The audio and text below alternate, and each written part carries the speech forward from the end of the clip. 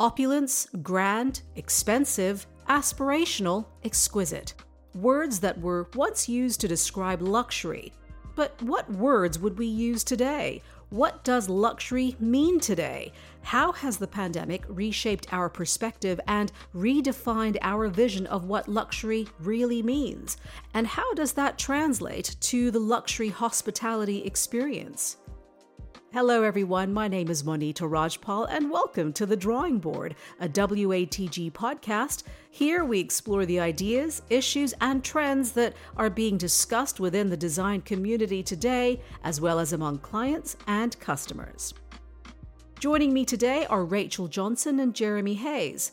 Rachel is Senior Vice President and Studio Director at Wimberley Interiors. As a senior interior designer, she is proficient in meeting the needs of the client and advising on new, innovative design techniques that introduce individuality to the project.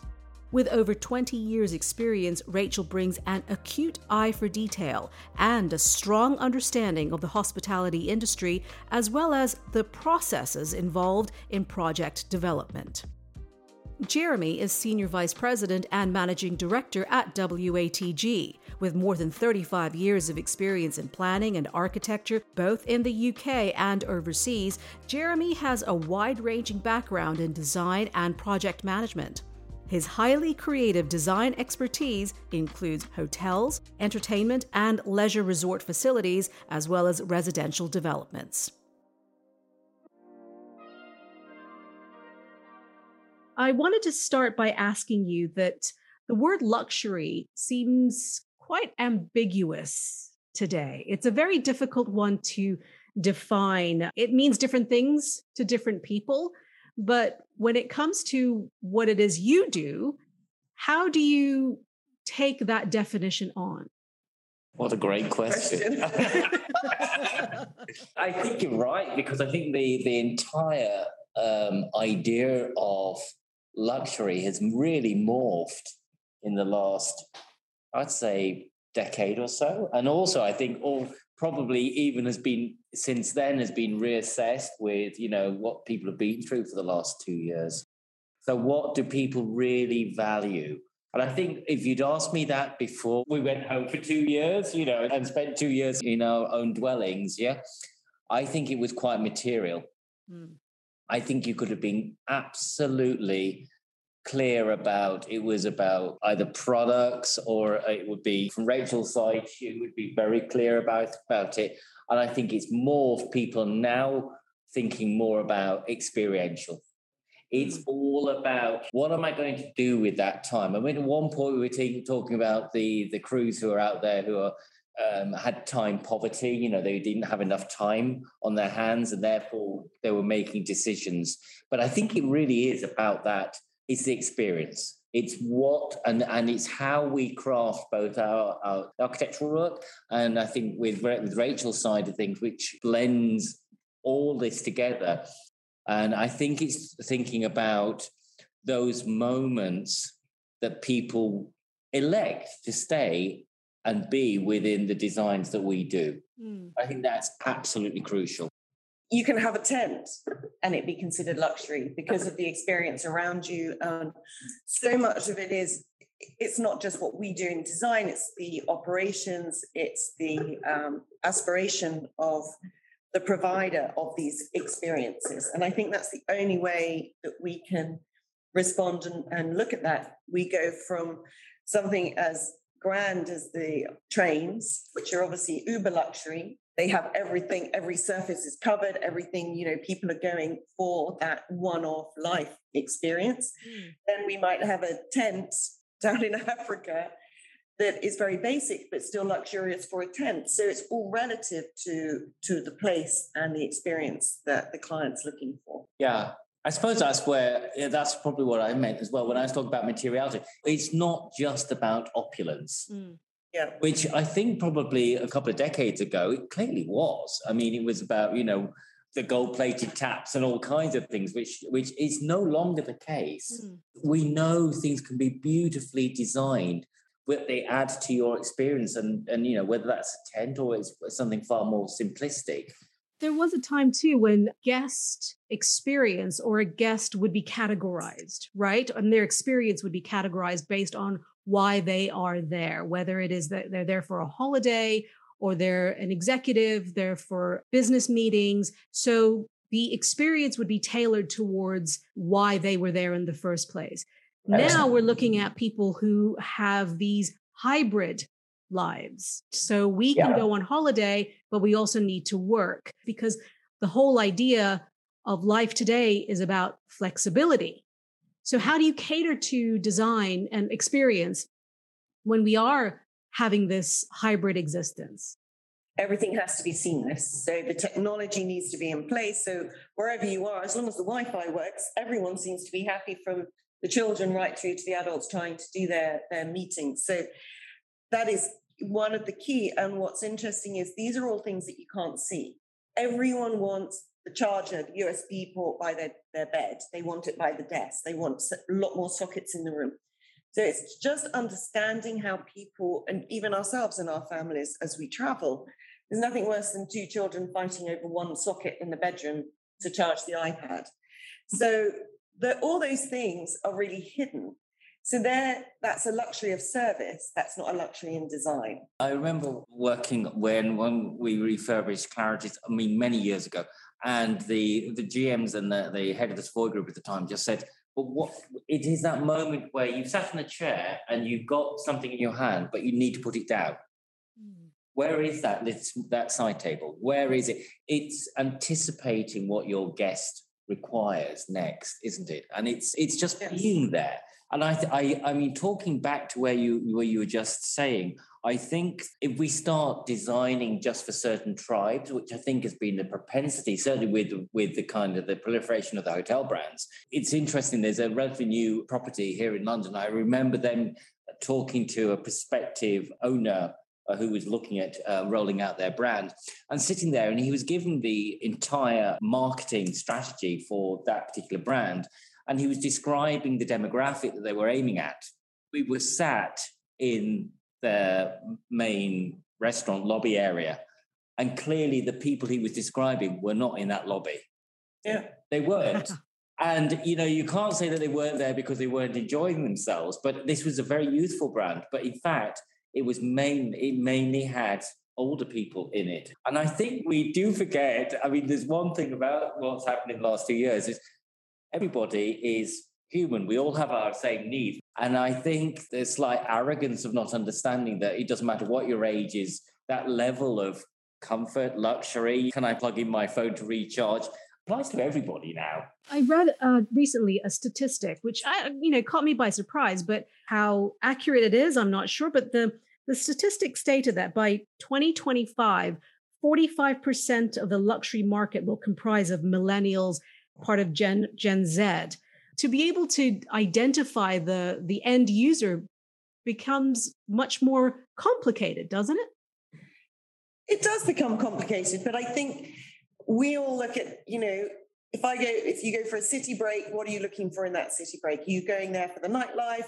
One weekend you might be going with a group of friends for a bit of nightlife, so you want the disco on the beach. If you're going off to Mykonos or whatever, you're buying that experience. And your room can be pretty basic, but it's still luxury. The uber luxury is still there. They are attracting and trying to attract that younger crowd into that. But it's not seen as an everyday. It's seen as that real treat, that real bucket list, for want of a better term, to say, I've been on this grand safari in Africa. You do it once in your life. And you might say, well, I'm going to do it at this level or that level. So we all pick and choose where we're going to spend our money. And I think that's what's very exciting about the market at the moment, is we have so much choice. But as long as it's beautifully executed and considered and it works. Yeah. So does that is actually the key. Does that pose opportunities or challenges, do you think?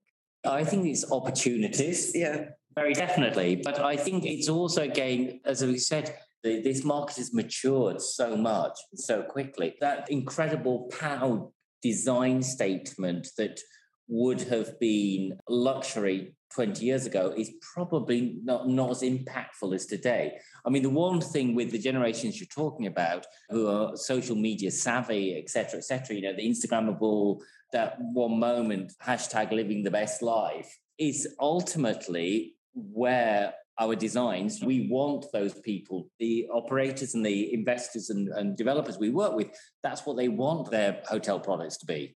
It is, wow, it's that, goodness me, I wouldn't have expected that. There's an element of a surprise, it's aspirational, it checks all those boxes. What kind of a mindset do you need to be in to then be able to expand your thinking, expand your options, and make those available to your clients? Gosh, that's a tricky one. I think we look at every location is unique. Every project is unique. We keep going back to the guest experience. People actually want a lot more freedom. They want to be able to control their environment. So it's offering that bit for everyone. So we go back again to the family. You're on holiday, but you're working. Okay, you're not all going to sit in the room and keep the children quiet while you're on a conference call.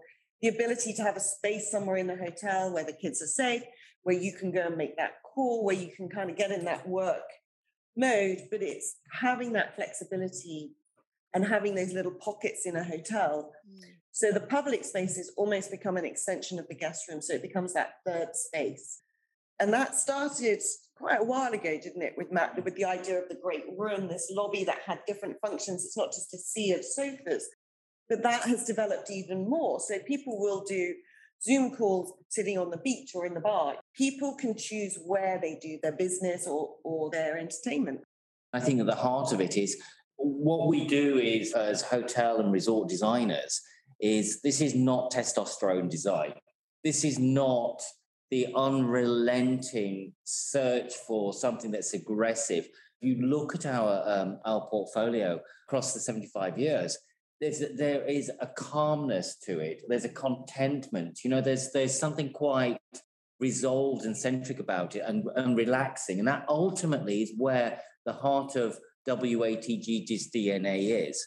It's talking to that moment where you've gone there.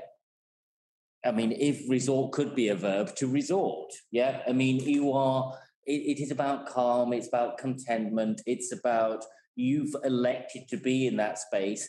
And ultimately, as we work with our investors, what does that also mean? It means that actually you want that guest to return as well.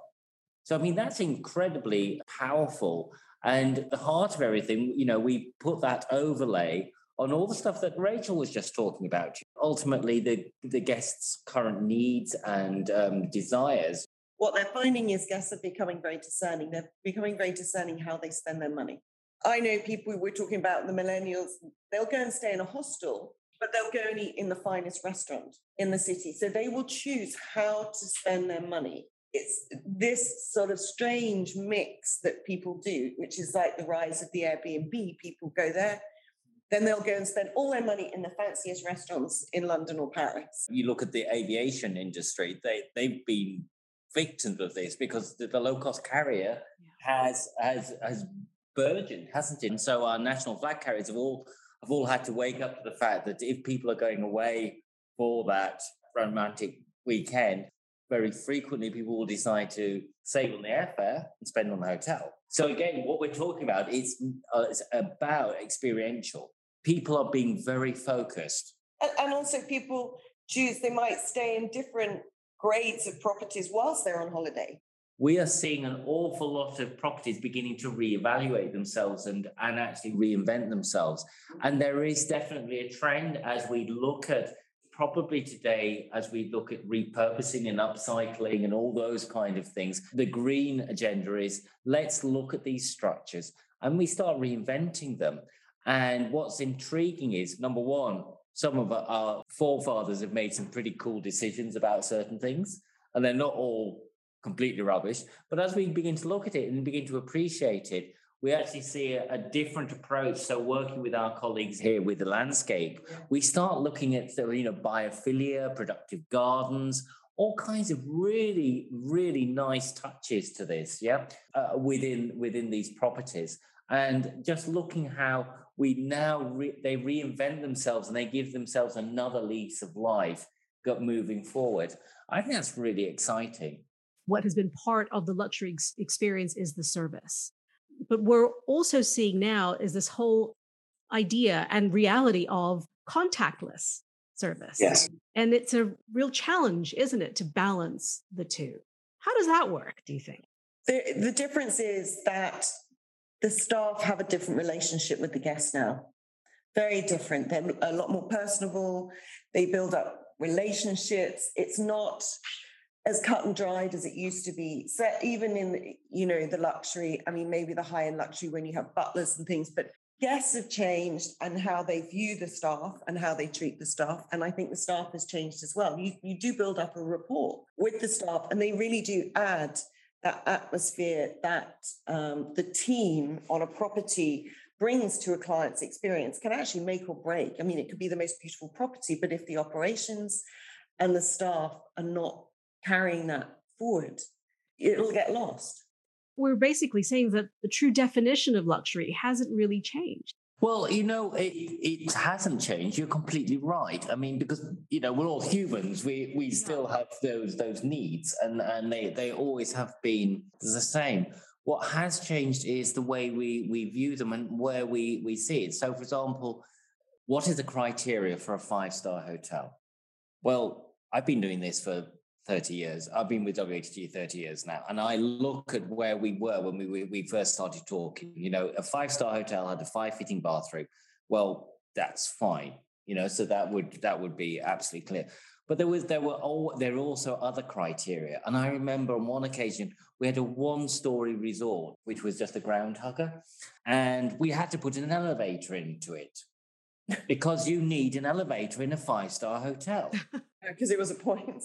Because you need to check the box. But the issue is that nobody's going to make a decision on staying in a property because of the elevator. Yeah. There used to be another criteria. You've got to have dry cleaning within a certain number of hours. Yeah, a trouser press is another one. And they just say things like that have gradually disappeared. So the Uber luxury now have butlers. So you wouldn't even dream of getting an ironing board out. You'd ring your bell, and your butler that looks after 6 rooms would turn up and take it from you and deal with it. So there's different, obviously, levels of this luxury that we're all looking at. But also, I think we're also buying space. Yeah. It's time and space. That's what we're looking at every time. How does a person feel when they go in? It's really important that the spaces are correct proportionally.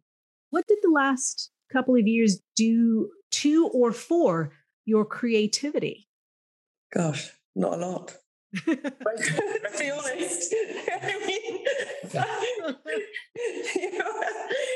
It feels now, in a strange way, I'd say in the last 4 months since the team, that I can breathe again. That I feel that actually I've got the space in my head to do that now. I know that maybe it's not the correct answer, but that's how I feel about it. Mm-hmm.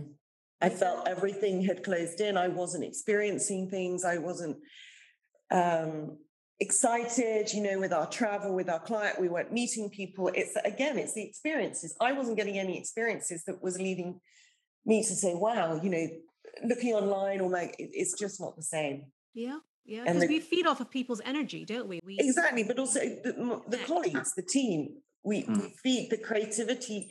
It's almost like it's been allowed to bubble up again. It's been freed once we've been freed from our homes. I'd add to that also. I think there's an element of expectation as well now. And I've just kicked off a couple of new projects, and it's the energy, the raw energy of people, and not just ourselves as architects, like landscape, interiors, but there's other. We're working with a couple of clients.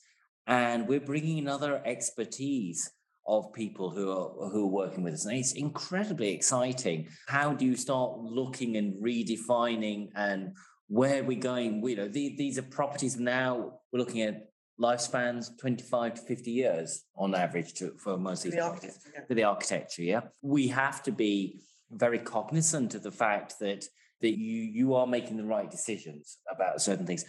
It's unleashed some real pent-up design enthusiasm. It's a collaborative process.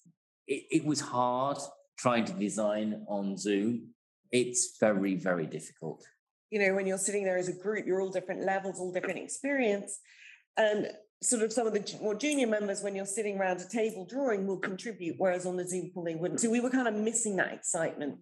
I mean, don't get me wrong. We managed ways to work when we were all remote. And as you rightly say, a lot of us are on the road, visiting the properties that we're delivering, we're designing. So technology wasn't a challenge. It wasn't too much of a challenge for us, really, because most of us have mobile technology, and we talk to our teams when we're on the road. But I think one of the things to do is think about, well, collaboration is so fundamentally important to us, and that's the reason why. So, for example, you're speaking to us, and we're in the heart of Covent Garden. We probably have some of the most real expensive per square foot real estate in London. But there is a reason why we do that. Is because we attract talent from all over the globe. In that, and you look at where we're situated. We're as a company, our biggest offices are here in California and Singapore. So we're talking about three really big gateway cities, and we know that collaboration is what makes us better. The diversity and the interaction and all the people we attract into our business. And then also with our co-consultants, who are also part of that ecosystem that helps us design the very best. The last question I have before I let you go has to be, what does luxury mean to you? Oh, not doing the washing up. What does it mean to me? I like to feel very comfortable, very secure. I like the space and the time, those experiences. But then sometimes I like to go somewhere that's really buzzy, and it really depends on what I'm looking for at that moment. It's personal, right? Yeah. Mm-hmm. And you, Jeremy? Yeah, I think that is that moment, isn't it? It's like, as I'm looking at things, it doesn't really matter about the stylistic response, etc. But when I get into that space, I want to feel like I'm at home, I suppose. It's that moment where everything works, everything is in the place it should be. And I suppose it isn't, I'm wrong. I mean, perhaps it's not, I don't have to be challenged all the time by it. Yeah. And I think that's where it is. I don't have to read the manual to be able to use the room. Turn the lights. The lights is the big one. Oh, don't start me on lights. They're getting simpler and simpler. They're getting simpler and simpler to a switch. Maybe that's the age of the decision makers. I don't know. But I think it's also to do with, we all love the wow. Mm. But then there's nothing like being in a property where, as designers, you're sitting there going, and it's like a slow burn. You realize what is in the design, how they've executed it. And it's like a slow burn. You're like, that is so clever. There has to be a point where every time you go back into that room or into that hotel, you know why you've come back. Yeah. And this is not like real estate. Real estate, you do it, you design it, you sell it the once. These people have to sell it, if there's 200 keys, they have to sell 200 keys 365 days of the year and guarantee that they get the repeat business. So I think there's another layer. Yes, every time you put your key in that door, you just go, there is a reason why I stay here. And that is ultimately what we have to deliver on in every project. Yeah. Thank you, Rachel and Jeremy, for your time. I really appreciate it. Thank you, Manita. Thank you, Manita. Jeremy Hayes and Rachel Johnson speaking to me there from the WATG office in London. You've been listening to The Drawing Board, a WATG podcast. I'm Monita Rajpal. Thank you for joining us.